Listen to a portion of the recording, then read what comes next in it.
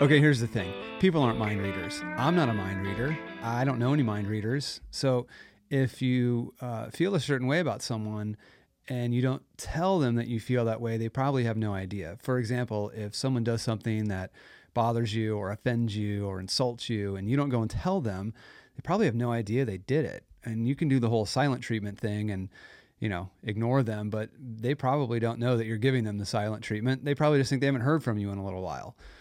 This happens to me all the time where I'll hear, like weeks later that I said something that bothered someone and I had no idea until they came and told me. And then I can apologize for it, or I can let them know what I actually meant. And it works both ways too. If you really like someone or you're in love with someone or you love someone and you don't tell them, they probably don't know.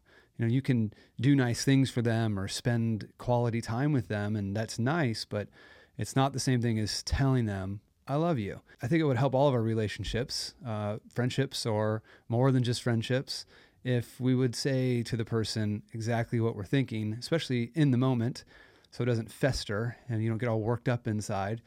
And if you like someone or love someone, it's also makes relationships a lot more smooth and more fulfilling if you let them know that you actually love them. So I think we should tell each other exactly how we feel right when we feel it.